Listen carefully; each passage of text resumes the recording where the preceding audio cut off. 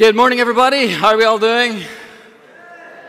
Good response. Good morning, everybody. My name is Phil Adams. I have the joy, privilege of serving as pastor here alongside our elders and team and deacons here at Rogers Park. Thank you for coming out and being with us this morning on this beautiful, beautiful Chicago weekend. I just want to give a plug. In 2 weeks, October 15th, we're going to have a newcomers lunch. So if you're here and this maybe today's your first time, or maybe you've been coming for a couple of months right now, but you're looking away to connect with more people, we're going to have a newcomers lunch. It'll be at the Marshall's home just a few blocks from here. So all you got to do is text Connect RP Space Park to 22333 or ask somebody around you, and there's a registration form that you can fill in, or like I said, find somebody around you and say, hey, how are the Marshalls? How can I get to the newcomers lunch? I know that will be a great blessing to you if you're able to get there in 2 weeks on October 15th. Okay, we're in a series, as some of you may know, working through the long book of Luke. We've just begun this series a number of weeks ago, and like I said, we're still at this kind of beginning stage, and so the passages that we're studying right now in the Gospel of Luke are still setting the stage, or setting the scene for the rest of the book. There are some kind of initial points of emphasis about Jesus that Luke, the author, he wants to bring to the forefront at the beginning of the Gospel, where he writes about an account of Jesus' life and Jesus' teaching. Last week, if you were with us, if you weren't with us, you can find it on our Spotify account. Last week, Jamie took us through a passage in chapter 3 of Luke that covers the genealogy of Christ. There was a lot of hard names last week. That's why I gave it to Jamie to do. And that makes up the early point that in that passage, the early point that Jesus is the Son of God.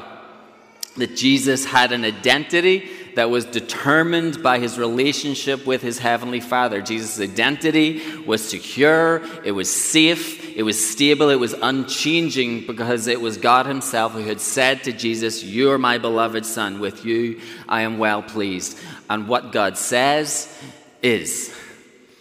And so as followers of Jesus, whose lives are securely placed in Christ, we too, if you're a follower of Jesus, we too receive an identity that is equally as secure and stable, an identity that is not determined but by what we think about ourselves, an identity that is not determined by what others think of us. We receive an identity as the beloved children of God that will forever never be lost or diminished. Our identity is based entirely upon our union through Christ with our Heavenly Father, who sees us and loves us and is committed to us and calls us his own. And it's my prayer that as we gather as a church today, that you will know that more deeply this morning. In Christ, the words spoken over Jesus are spoken over us. You are my beloved Son. With you I am well pleased. We're going to see throughout Luke's gospel that knowing who Jesus is, knowing his identity, knowing his perfection, knowing his sinlessness, knowing his acceptance before God, it matters. Knowing it all matters, because our redemption and our reconciliation with God is dependent on what is his becoming ours.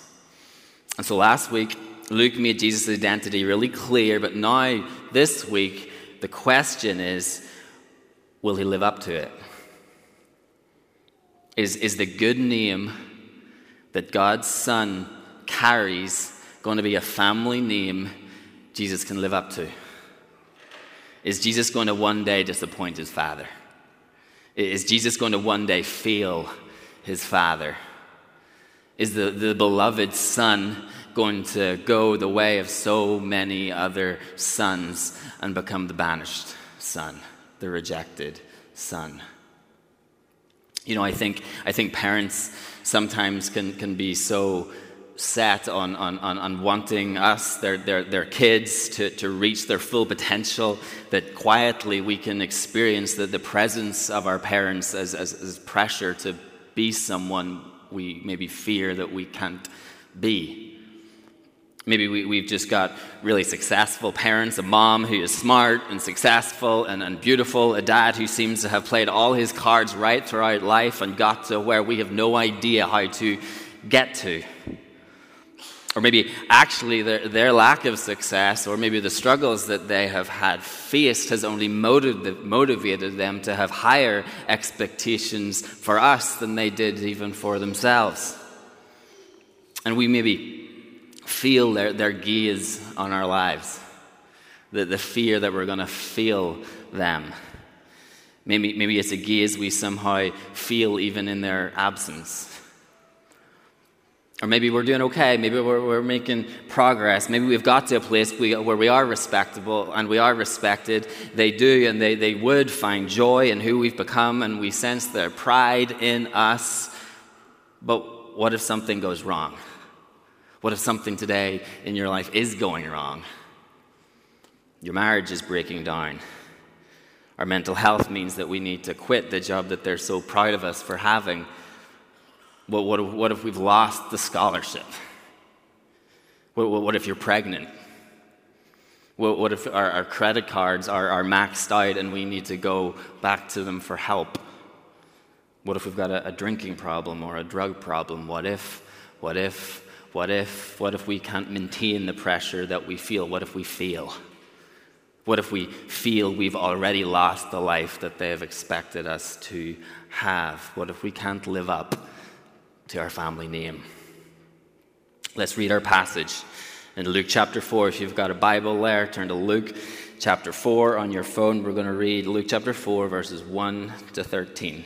And it reads like this. And Jesus, full of the Holy Spirit, returned from the Jordan and was led by the Spirit into the wilderness for 40 days, being tempted by the devil. And he ate nothing during those days, and when they were ended, he was hungry. The devil said to him, "If you are the Son of God, command this stone to become bread." And Jesus answered him, "It is written, man shall not live by bread alone." And the devil took him up and showed him all the kingdoms of the world in a moment of time, and said to him, "To you I will give all of this authority and their glory, for it has been delivered to me, and I give it to whom I will. If you then will worship me, it will all be yours." And Jesus answered him, "It is written, you shall worship the Lord your God, and him only shall you serve." And he took him to Jerusalem, and he set him on the pinnacle of the temple, and he said to him, "If you are the Son of God, throw yourself down from here, for it is written, he will command his angels concerning you to guard you, and on their hands they will bear you up, lest you strike your foot against a stone." And Jesus answered him, "It is said, you shall not put the Lord your God to the test." And when the devil had ended every temptation, he departed from him until an opportune time. Let's pray. God, we're grateful to be able to gather here this morning. God, we're grateful for this place and this space. We're thankful, God, that we can proclaim your word this morning. God, I pray that we'd be attuned to your Spirit this morning, God. I pray, God, that each of us individually will just open ourselves up, surrender ourselves to you this morning, knowing, God, that you're active and that you're working, you love your church. So, God, would you speak to us now, I pray. Help us, I pray. In Jesus' name, amen. So let's work through these verses in Luke chapter 4, verse 1 to 13. In chapter 4, verse 1, we're reminded of what has already happened in a previous chapter. Jesus is full of the Holy Spirit, because in chapter 3, verse 22, the Holy Spirit descended on Jesus in the form of a dove in a moment that signified divine approval. You're my beloved Son. Jesus, being full of the Holy Spirit, then in chapter 4, verse 1, he bears witness to the wholeness, the harmony, the shared relationship with Jesus and his heavenly Father. To give you a little bit of a recap or a rundown, the Holy Spirit is the third member of the Trinity, meaning that God is one and God is three, with each of these three distinct persons of the Trinity being fully God. God the Father, God the Son, and God the Holy Spirit. And none of these members of the Trinity are more God than the other. They each are equally God. God the Father, God the Son, and God the Holy Spirit. They exist in perfect oneness and in perfect harmony. And they exhibit an unwavering allegiance to each other. And as they do, as they are three and as they are one, they each play different roles as they serve one another and they work together. And one of the roles we see in the Bible of the Holy Spirit, and one of the roles that we experience in our lives, is to lead us and to guide us and to convict us and to speak to us according or in accordance with the will of God, the Father. Now, what the Holy Spirit is actively doing in our passage today, and he does that in the life of every believer. The Holy Spirit speaks to us, guides us, prompts us. That's why before we come to God's Word on a Sunday, we pray that the Holy Spirit would speak to us this morning, that we would have eyes to hear what he is saying to each of us individually. This is why we have our 9 a.m. prayer gatherings, so that we have an opportunity to come together as a church and to prepare ourselves to listen to the voice of the Holy Spirit before we come to the worship gathering. We actually shared a video this week of Shannon Kim sharing about why it's so meaningful to her to gather at that time at 9 a.m. And so the Holy Spirit being active in the life of Christ is what we see happening in chapter 4, verses 1 to 2. Jesus, full of the Holy Spirit, the signifier of divine approval, the giver of divine guidance, the Holy Spirit leads Jesus, and he leads somewhere kind of unexpected. Let's take a look where he takes Jesus. In verse 1, we see firstly, Jesus is led into the wilderness. And we thought about this a couple of weeks ago, that the wilderness is a place that's free from societal pressures. Because in the wilderness, you are alone, which can be a good thing for living a life distinct from the status quo, but it can be a hard thing if you have to live your life without the support and the camaraderie of others. The wilderness is not a place of accountability. It's the opposite of attending something like an AA meeting. Then we see in verse 2, the Holy Spirit leads Jesus into this place of isolation for 40 days. Even those of us who are here, maybe think they like the wilderness, or like to go camping. 40 days, 40 nights, it's too long. But that's not even everything that's unique and unexpected about where the Holy Spirit leads Jesus. It's not just the wilderness where he's alone and he has no accountability, and it's not just there for 40 whole days. Look at the second half of verse 2. It says, and he ate nothing during those days. And just in case we're wondering how 40 days without eating made Jesus feel, Luke, the author, makes sure we know at the end of verse 32, there's no surprises. And when these days were ended, Jesus felt hungry. It's interesting, in other Gospels, it says Jesus fasted for these 40 days, which gives a more kind of spiritual dimension to what Jesus is going through. But Luke here doesn't mention the fasting. He makes a more human observation that all of this not eating had Jesus starving. And we all add all of this up, the wilderness, the 40 days, the lack of food, and be like, this Holy Spirit's playing tricks on him. He's indwelled him, and now he's playing with him. The Holy Spirit just seems to be seeing how seriously people will take this whole led by the Holy Spirit thing. Wow, 40 days, no food. People really listen. What's going on here? In verse 1 and 2, it says, Jesus was led by the Holy Spirit into the wilderness for 40 days, being tempted by the devil. Matthew's gospel is actually a bit more explicit. He writes, Jesus was led by the Spirit into the wilderness to be tempted by the devil. So we say, okay, Holy Spirit. Surely if the Holy Spirit, who is aligned with the will of the Father, was for some reason going to take Jesus into a confrontation with the devil to be tempted by the devil, he would take Jesus not out into the wilderness, maybe for a couple of months. He would take him to a training camp. We're going to go spend 6 weeks at a luxury compound in Las Vegas until fight night. You'll have access to a team of personal trainers. John the Baptist is going to be the head coach. We'll bring Elijah out of retirement. We'll get your diet on track. We'll get your sleeping on track. We'll get you in the best condition of your life. We're going to hand out tickets so everyone will be there right behind you, standing with you. No. Jesus is alone. Jesus is hungry. It's been 40 days of isolation. He's in the middle of nowhere. Jesus is weak, Jesus is tired, he's alone, and he's hungry. You know what I think the Holy Spirit knows? That the devil doesn't fight fair. That when we're tired and we're stressed and when we're alone, that is when the devil strikes. When finances are tight and bills keep piling up, that is when the devil comes after our marriages. When we're tired and we're stressed and we're overwhelmed and we're lonely, that is when that guy or that girl catches our eye.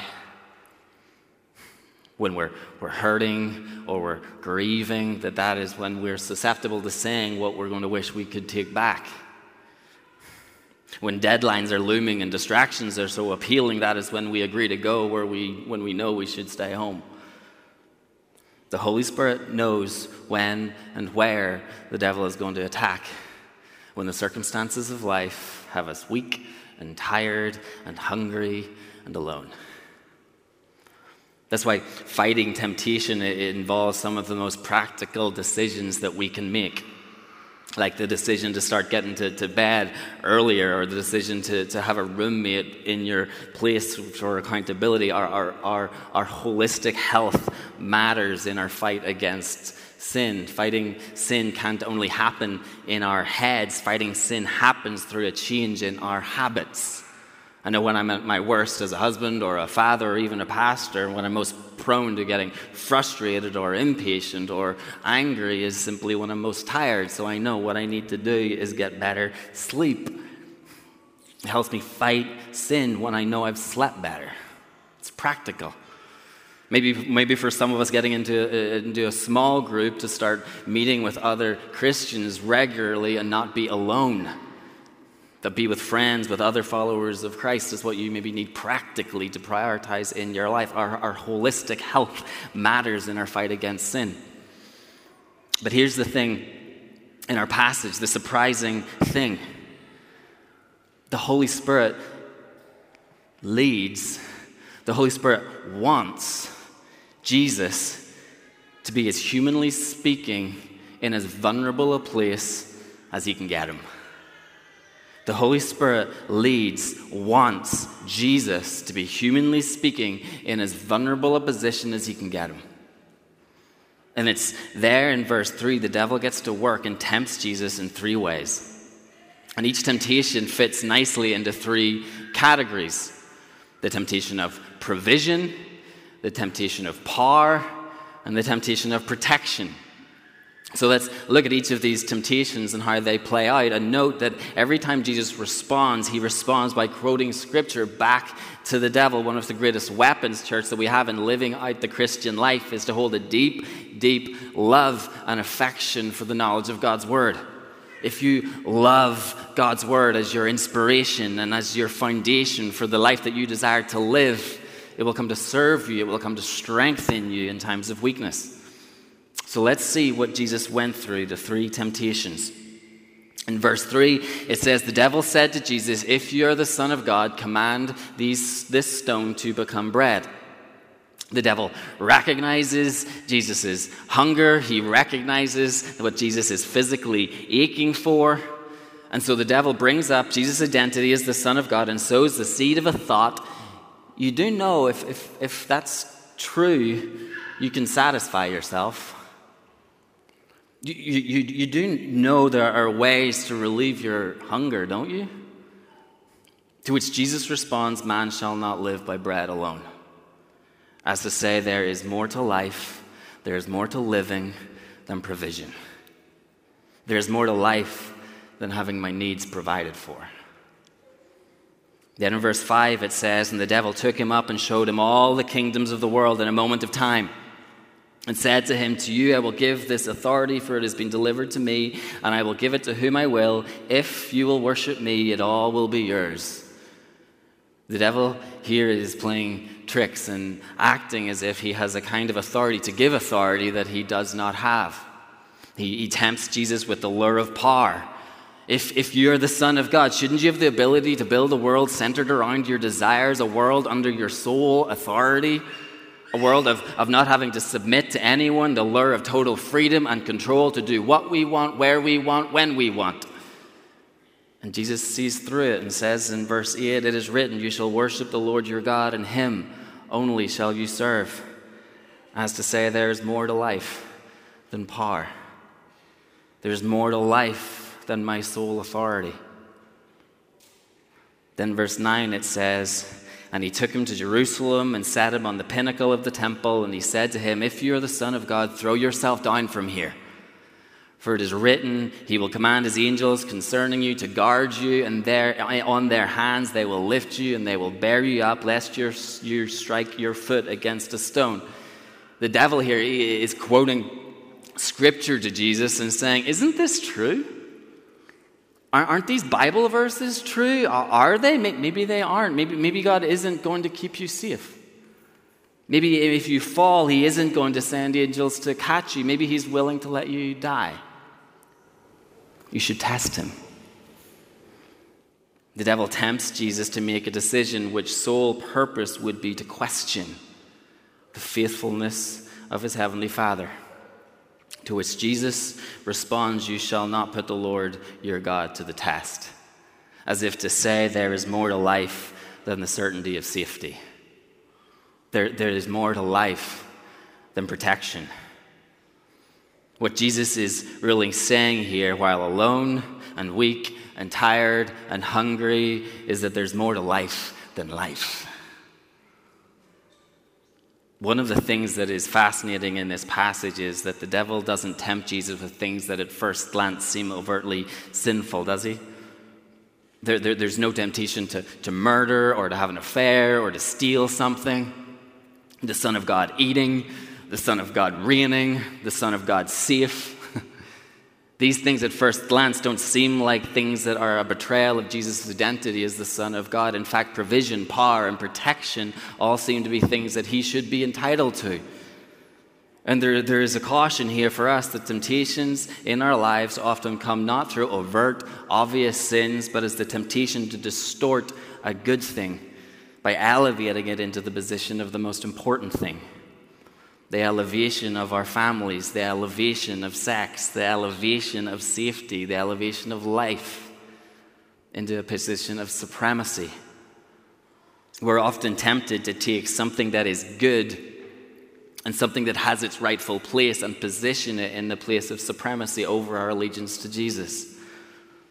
And there are so many layers to these verses, so much richness and so much depth that we could look into, but it's in thinking about this idea of placing something in a position of greater importance to us than our allegiance to Christ, where we find the answer to the question, what was it that Jesus believed was more important? More important than provision, more important than power, more important than protection?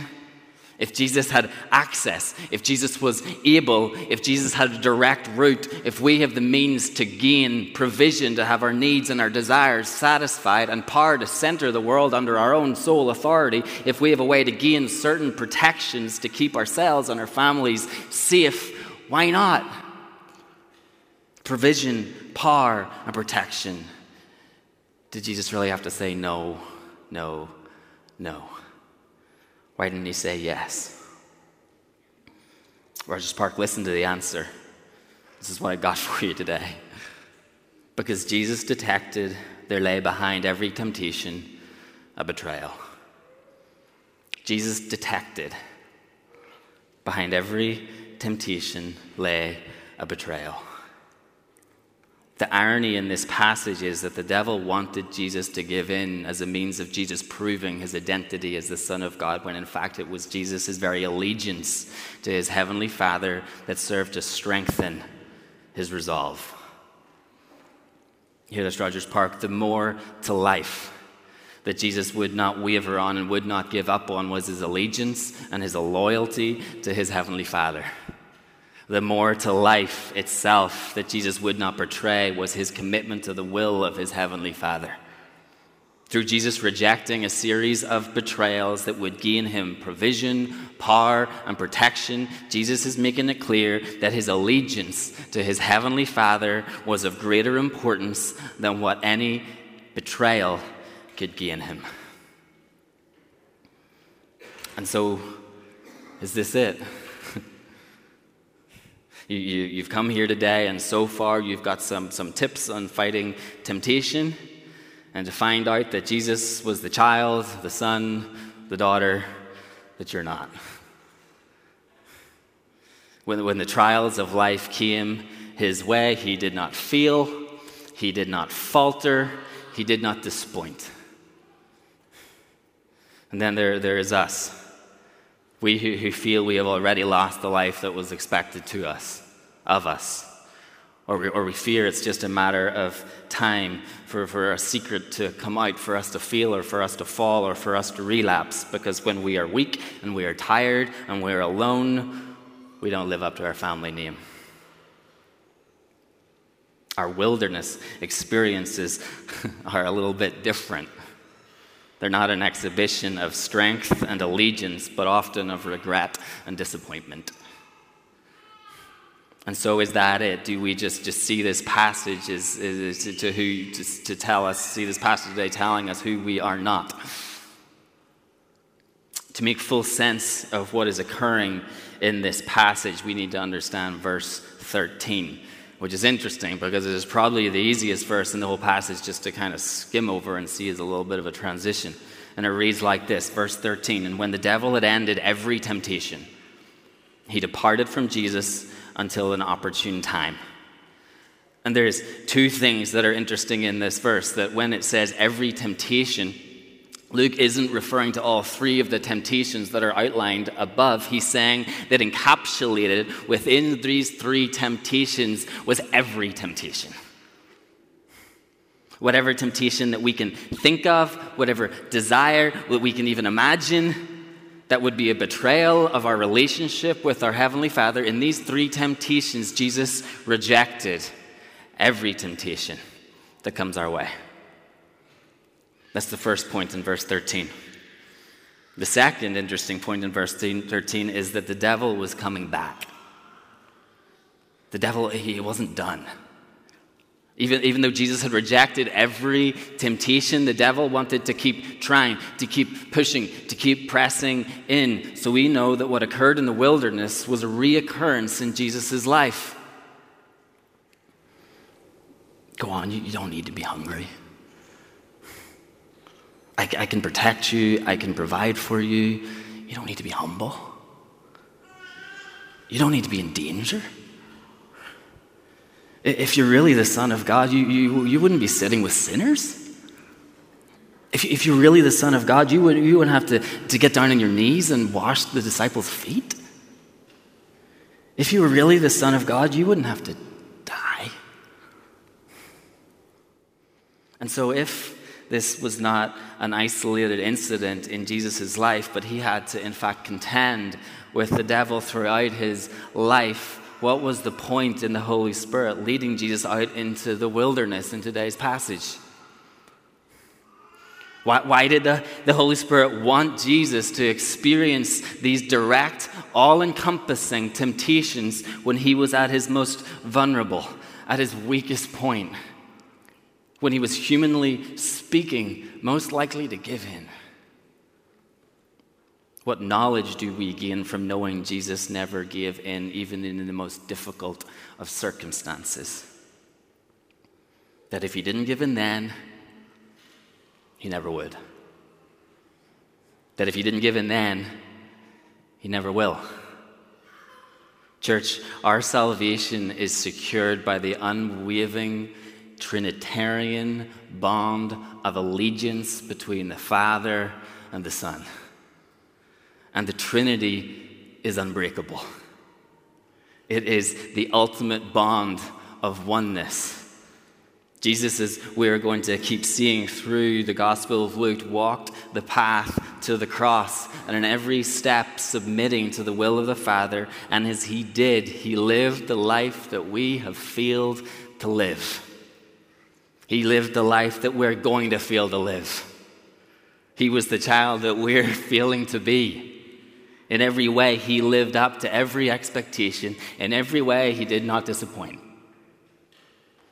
Jesus knew his Father had a plan of redemption in place that was dependent on him living the life that we can't, so that his life could be granted to us.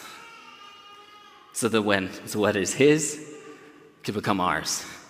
so that his righteousness could be imputed to us. Church, this is what Jesus was doing in the wilderness, being tempted in every way that we are, being tempted in every way that we feel, and choosing to reject every act of betrayal, so that we, the betrayers, we, the failures, we, the disappointments, could become the beloved. And it was the cross, and it was the moment of this great transaction, when the righteous life of Christ was transferred to all who believe, and the beloved one died the death deserved of us who have been the betrayers. On the cross, Jesus proved there truly is more to life than provision and power or protection when he gave up his life, as an act of allegiance to his heavenly Father, as an act of commitment to a plan of redemption that necessitated his death. A plan of redemption planned by the Father before time to secure for us our place as his children.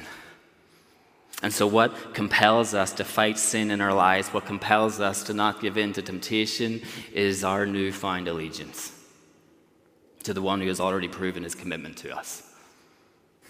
We rearrange our habits. We get back into a small group. We reach out to a friend to share and just be honest with them.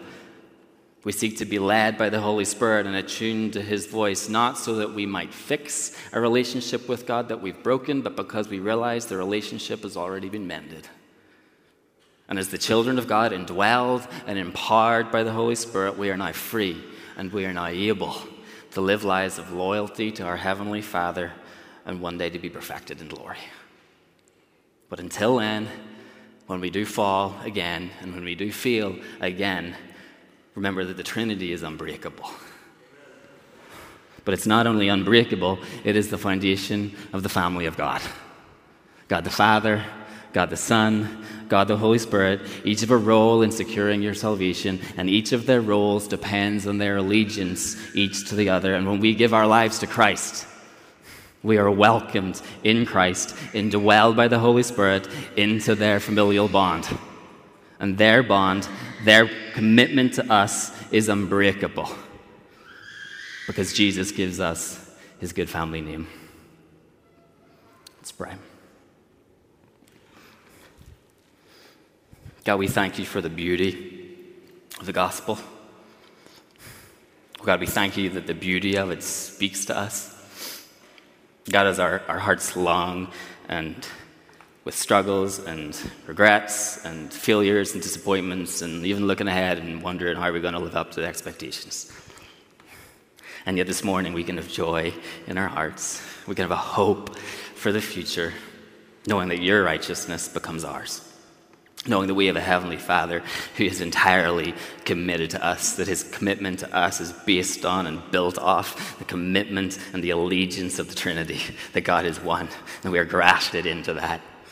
God, I pray, God, that we will fight sin in our lives, that we will reject temptation, knowing that the power of the Holy Spirit lives and dwells within us, and so we are able. But God, I pray that we will do it out of a heart that is grounded on the gospel, that we know that your love for us is never going to change. And may that spur us on in our love for you, our allegiance towards you, and a desire to walk more closely and more intimately with you, I pray. In Jesus' name, amen.